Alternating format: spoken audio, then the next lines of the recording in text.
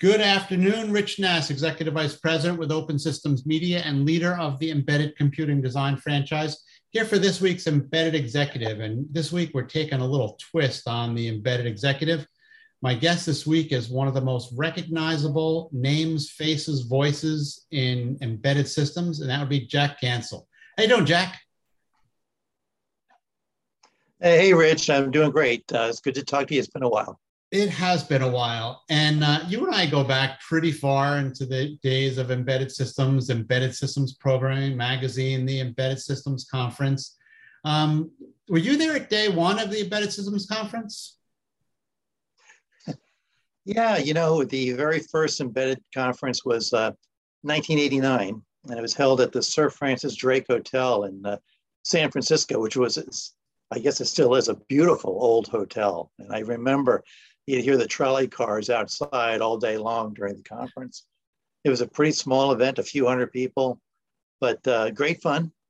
And unfortunately, that conference is pretty much died off, but it did grow to be huge. And still was, even when it got big, was a ton of fun. We just see all the usual suspects there, and it was really nice to connect with everybody.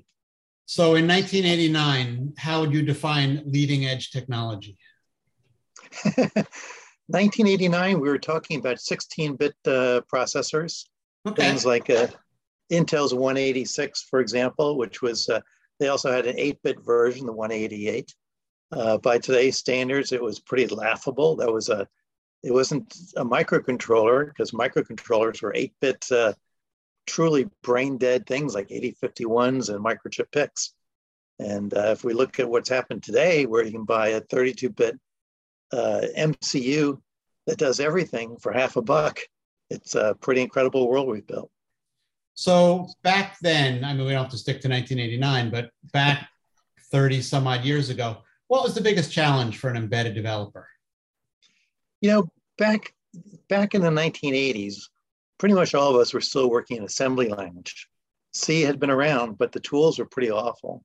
And, most people didn't really even know C all that well.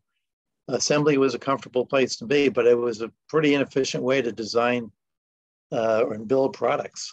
So people kind of just toughed it out. The tools were awful. Things like there were no Windows like we have today, Windows graphical development environments. Everything was DOS based. There are no symbolic debuggers. Everything was done in hex rather than with symbols. The tools, the FPGAs had just barely come onto the scene. They're total, very small devices, and those tools were awful. The Xilinx development tools were famous for just crashing all the time. They're practically unusable. And if you look at where we are today with FPGAs being very stable and very powerful, it's quite a change. What about documentation? That seems to be a problem. That was a problem 50 years ago. It's going to be a problem 50 years from now. Have you seen any change over the decades with documentation? Yeah, it's actually sort of ironic. I think in a way, a lot of the documentation was better in the early days because the devices were simpler. There just wasn't that much to document. That's fair. Today I look at some of these parts, so you get a 5,000-page data sheet and it's not complete. Back in the olden days, the problem we had was that a lot of the parts were out of Japan, and everyone here joked about the documentation being in Jinglish. It could be very difficult to understand the intent of the authors. But like I say, a 20 or 30 page data sheet was enough to pretty well characterize the device. And boy, that sure has changed. Well, one of the running jokes, which actually wasn't very funny, was that developers didn't document because that was their job security. If somebody else could come in and just pick up where they left off, that they didn't need that developer anymore. Yeah. I'm sorry, I didn't catch that, Rich. One of the running jokes, which actually wasn't very funny at the time, was that the developers wouldn't document their code because of job security. If you documented well, somebody else could just pick up where you left off.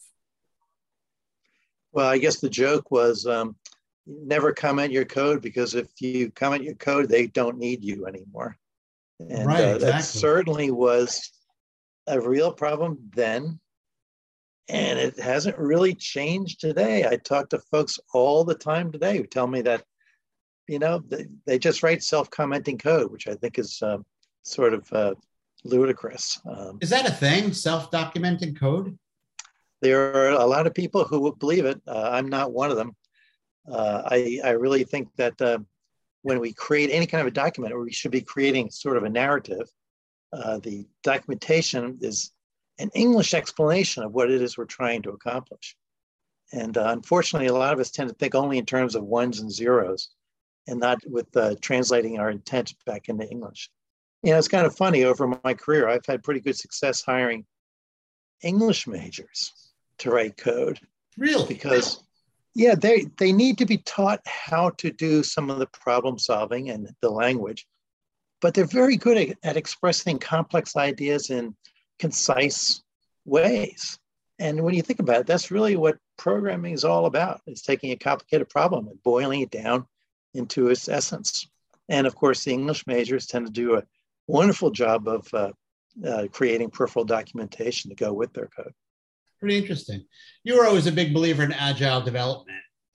Did that progress the way you would have expected? Well, I don't. Actually, I'm sort of iffy on agile. I think that the agile movement has got a lot of great ideas, but a lot of really bogus ideas too. I mean, to go back to what we're just talking about, documentation seems to be, in many cases, a second thought. A lot of agile folks, not all of them by a long shot, but a lot of them just don't believe in a whole lot of design, and they want to create the product. And as Kent Beck, who's one of the leading advocates of it, says, if you write enough code, a design will emerge from the code. And that might be true if you're doing web design stuff. I wouldn't know. But for embedded, we usually have to have a pretty good idea of what we're doing. I mean, if you don't know where you want to go, which what the design is, you're never going to get there. And people complain that good design is very expensive, and they're right. But it sure is. If you think good design is expensive, try bad design. That's very true. Very true. So the upcoming developers, the young guns, what advice would you offer to somebody who's just starting out in this field? When young engineers ask me that, I always go way off topic. And the first thing I tell them is save money. If you have money in the bank, you are in control of your destiny. If you don't have money in the bank, you will be a slave to a job. The second thing I always tell these folks is never stop learning. This field, the joke is that this field changes every 2 years, and that's really bogus. It's not true. I mean, when you and I were back in EE school, we learned about things like circuit analysis, Kirchhoff's law, and all of that, and those electromagnetics, which is so important today in digital design. And those things haven't changed at all. But a lot of stuff does change. And I see too many developers who graduate and then kind of wind up in kind of a rut and just keep doing things, or try to keep doing things the same way for the rest of their career. And that's a guaranteed way to fail. Before we started, I mentioned that my dad was involved with Apollo. He worked at Grumman during the lunar module days. He was a mechanical engineer. He told me that one of the engineers there was the world's expert at designing wheels for lunar roving vehicles. And I thought, man, when Apollo imploded in 1970, where did this guy get a job? Very interesting. That's a very interesting thought. Huh. Well, I know you're somebody who's had, you always seem to be like a free agent. I don't, from the time I've known you, I don't remember you ever being an employee of a company. You were always part of your own thing, and it's worked out very well for you, obviously.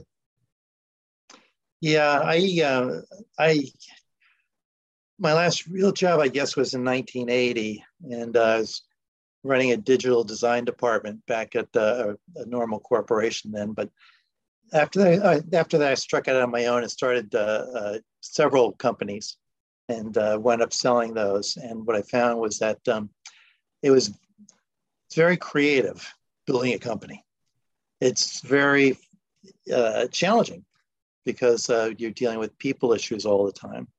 And it's not like dealing with a system. I mean, if you take a computer system, if you perturb it 5 times the same way, you'll get 5 identical responses. If you perturb a person 5 identical ways, you have 5 different responses. So it's a challenge to do that, but it's also very satisfying. But around 1997, I sold my tools company and decided I tried retiring for, I think it was a day, and I was bored to tears. So I started doing, lecturing and writing and whatnot. And the nice thing about that was that I had my own schedule. I didn't have to show up anywhere for anything. And I really enjoyed that. But now I'm an old man and I've pretty much retired. And that's pretty nice in itself. Okay. So to wrap up, some of the things that are really popular now are things that didn't exist back in the day when you and I were doing this mainstream, like Python and Rust. Have you dabbled in things like that at all? And what do you think? Does it really make somebody's life easier? Yeah, I have. I find it all very interesting. And I think that going back to your question about advice for young developers, learning new languages is critical. C is basically an antique. I mean, I love C. It's great, but it's basically just a super duper assembly language, and it will get replaced at some point. Python, I think, is interesting. I don't think it applies to a lot of real embedded work because it's interpreted. It has those issues. I see it being used very successfully, though, in building test harnesses and whatnot for embedded systems. Rust is a little different. Rust is being promoted as a replacement for embedded languages, for C, C++. And I think it offers a lot of really great features. I'm a little wary today of Rust. And one of the big reasons for that is that, with embedded systems last forever. If you build, for example, systems for the railway industry, you have to guarantee support for 30 years. And C, they have ANSI standards. In 30 years, you'll be able to get a compiler that compiles today's dialect, most likely. Rust doesn't have a standard, and I'm afraid that its stability is certainly up in the air. It might be great, we just don't know. So it's potentially risky. And one thing that engineers sometimes forget is that every decision we make is ultimately a business decision. And if we are making a decision for the business where it's risky to use a language because we might not be able to support it in 5 or 10 years, that might not be the best business decision we can make. And for a very good reason. Most embedded companies are very risk averse because some of these applications, automotive, medical, healthcare, you just can't have a failure. When I was young, people always said engineers tend to be very conservative, and they would use that magic C word, not talking about politics, which is so charged today. But I think we are conservative in that we want to design systems that are reliable over wide temperature ranges, humidity, whatever it might be. So when somebody says, hey, I can use this nice new shiny widget, it's reasonable for an engineer to say, wow, that's a really cool shiny widget, but can I buy it in 2 years?